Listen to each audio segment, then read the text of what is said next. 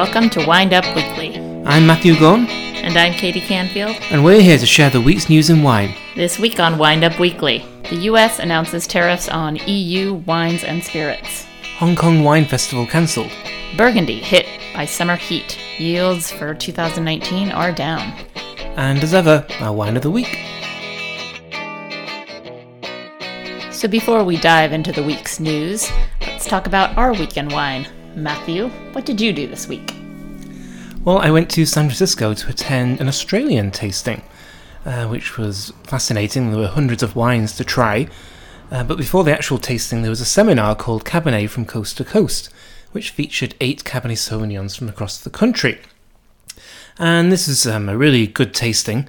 The seminar guests included Virginia Wilcock of Western Australia's Vasse Felix and Stephen Henschke of Henschke in Eden Valley. So quite a prestigious lineup, some of the best winemakers from some of the best wineries in the country. I remember visiting Henschke a couple years ago. That was a highlight for sure.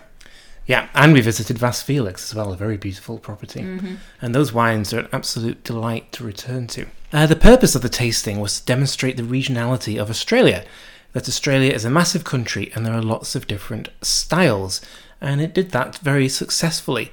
The wines from Margaret River were elegant and supple. Those are the words of Virginia Wilcock, not mine. She's very keen on the word sublime as well. Sublime tannins she described the wines as having. The McLaren Vale was fruitier, Coonawarra concentrated with those distinctive menthol aromas. And one of the other topics of discussion was that Australian producers don't charge enough for their wine, particularly in comparison to wines from Napa of a similar quality.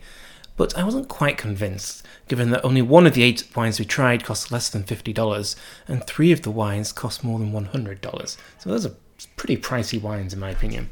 They are indeed, but was the quality there?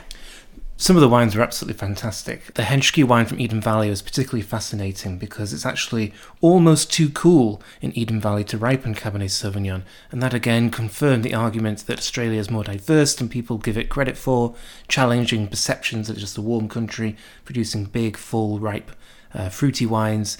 There in Eden Valley, it's actually difficult to get those grapes fully ripe, so it's really on the edge. And then the Vasse Felix wine was superb as well. Well, I was sorry to miss this tasting event. I know a lot of our friends and colleagues attended, but I was recovering from another event that happened in Napa. 2 events, actually. It was the Wine Industry Technology Symposium and the Wine Industry Financial Symposium. So they were run in tandem at the CIA at Copia, and some highlights included measuring and maintaining consumer engagement by Ryan O'Connell, who's the VP of marketing for NakedWines.com. And I remember him from my days in Dijon when I was doing my master's in wine business. And so it was really fun to see him again. And he shared some really interesting insight because NakedWines.com is really upping the ante these days. Yes, and we've talked about them quite a lot in our podcast.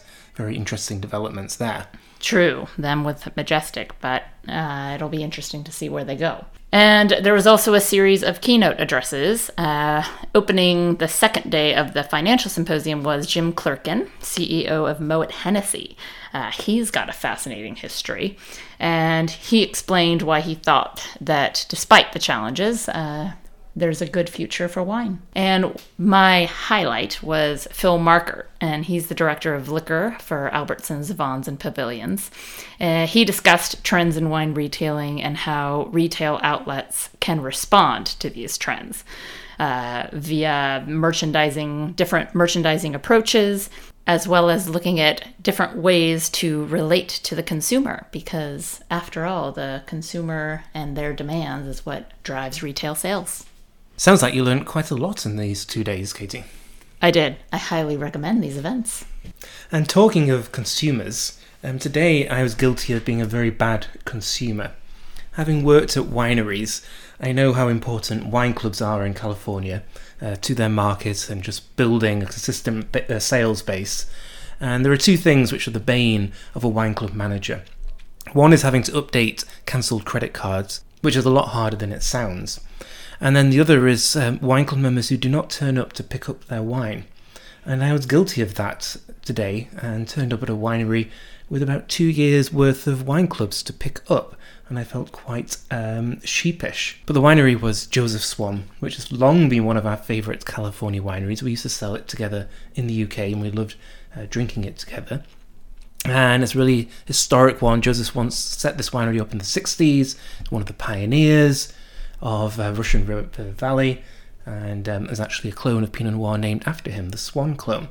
So we're excited to be members of this wine club, but for some reason, I think it's because it's so close to us, we've just never actually been to pick up our wines. But now we have 2.5 cases of Joseph Swan. Yeah, we walked out with all those bottles and it felt like free wine because we'd already paid for it. So it is a small winery, and it's not like one of these big, really efficient wineries where they have the wine all stored, ready to pick up. They had to walk around looking for the wines, and it took about half an hour to fill up our 2.5 cases. But as we were tasting some great wine at the same time, we had no problems with that. And they're dog friendly, so Finnegan got to come along. He loved the Pinots especially. So after that rather extensive summary of our week in wine, on with the news.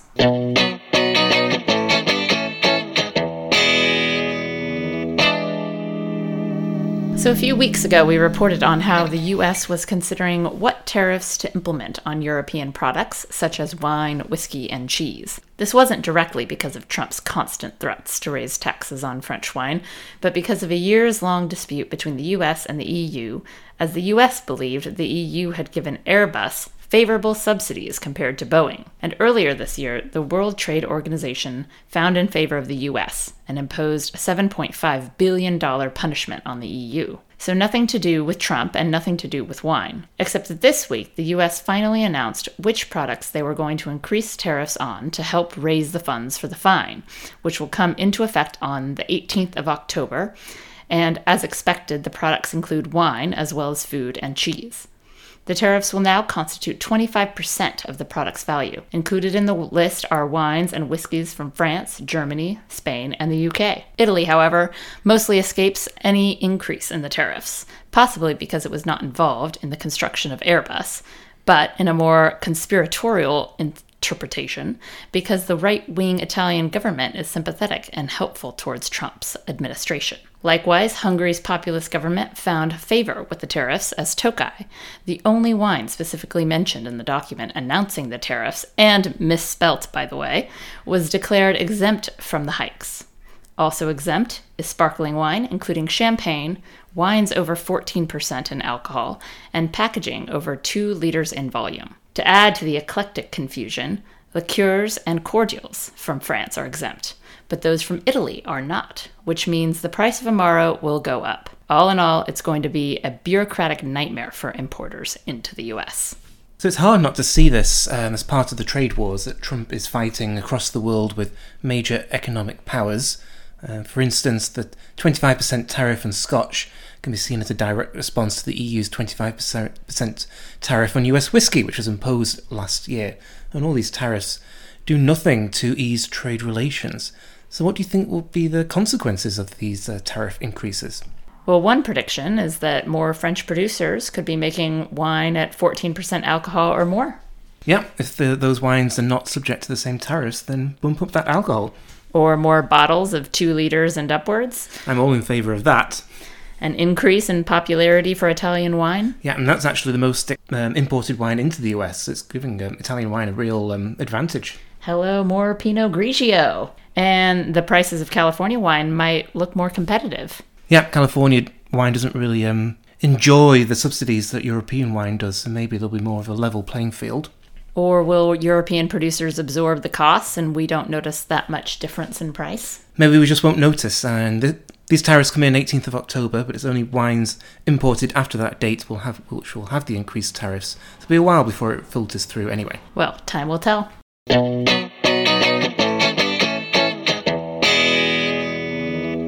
Continuing the political theme, the Hong Kong Wine and Dine Festival was cancelled this week due to the persistent unstable environment.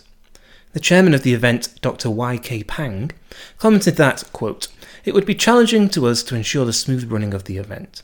The event was due to be held at the Central Harbourfront event space, which is near the government headquarters, the scene of frequent protests. Therefore, the organisers of the festival felt that they could not ensure the safety of people attending the event. The festival first started in 2009 and last year attracted 168,000 visitors, tasting wines from 33 different countries and regions.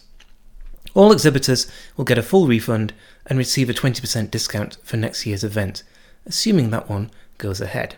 So this unrest is caused by central government interference, and it continues. The might of the Chinese government will no doubt avail, but the unrest certainly threatens Hong Kong's economic power. So how does this affect wine, Matthew?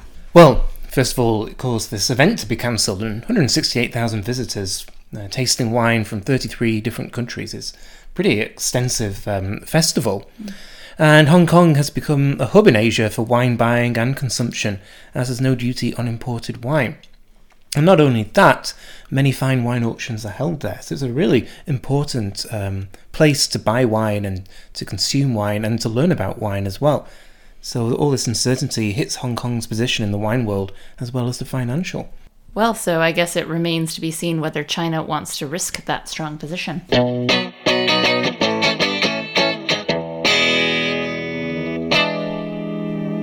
And in France, Burgundy has had issues in several of the past vintages with low yields, which has led to a shortage of wine available on the market, 2016 being the most extreme example, gone before it was ever seen. And 2019 looks set to be another low-yielding vintage, down by as much as 30 to 40%. The main reason was a lack of rain over the summer, which has led to the reduction in volume. However, quality is set to be high with lots of concentration in the grapes. It's just the wines are once again set to be hard to get. It's not all doom and gloom, though. 2018 was a large vintage, and there should be enough to go around, and indeed, the wines may be released earlier than usual. But if the trend in Burgundy continues to be lower yields, there are going to be a lot of disappointed consumers, and prices will no doubt keep on rising. So this can be seen in the high end as well as the low end of Burgundy wines. I know that producers such as Domaine de la Romanée-Conti are always hard to get and demand high prices in auction. And counterfeiting also being an issue. So I wonder if these low yields will increase that. Yeah, there's a lot of people who want to get their hands on these wines and just won't be able to because they're not available. And so it's difficult for Burgundy because I think they generally want people to be trying and tasting and drinking these wines. But if there's not enough to go around and the demand is so high, not really sure what they can do. Yes, and climate change doesn't appear to be favorable to Burgundy with the crazy weather patterns that we've seen in past years. So it will be interesting to see where this goes. It's a problem that may not go away.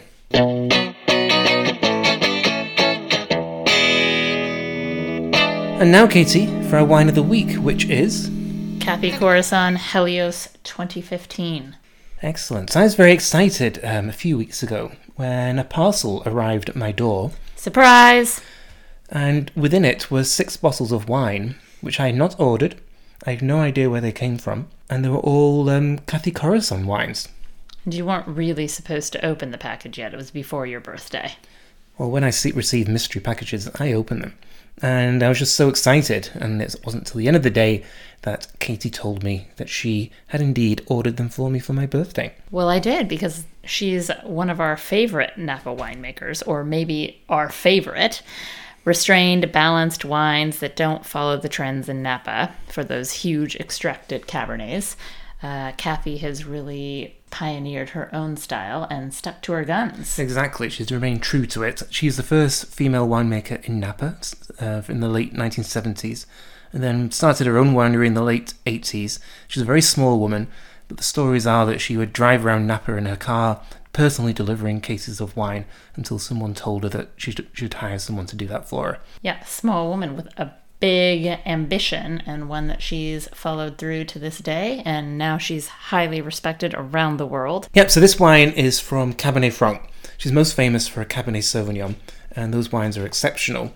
We really like this Cabernet Franc as well, and we opened it this week as a special post-birthday treat, and it was just so gorgeous, so drinkable and balanced and restrained and fun, and just so elegant and complex as well. And the thing with Cabernet Franc in Napa, a lot more of it's being made. It's actually the most expensive grape in Napa right now, but a lot of it's made like Cabernet Sauvignons. It can taste really big and ripe and full. So it tastes exactly like Cabernet Sauvignon. Yeah, and those wines aren't particularly exciting. But this is a much more restrained style, but it's still Napa. It's still California. It doesn't taste like the Loire. It does not taste like the Loire, but nor does it taste like Cabernet Sauvignon. It tastes like a moderate climate Cabernet Franc, which is exactly what it is. Yes, and this wine retails for $100. Yes, I'm that good of a wife in my birthday giving, but it's worth it. Absolutely. When you taste a wine this good with so much aging potential, you understand the price. Cheers to that. So that's it for Wind Up Weekly. I'm Katie Canfield. I'm Matthew Gorn. Join us next week for another Wind Up. Cheerio.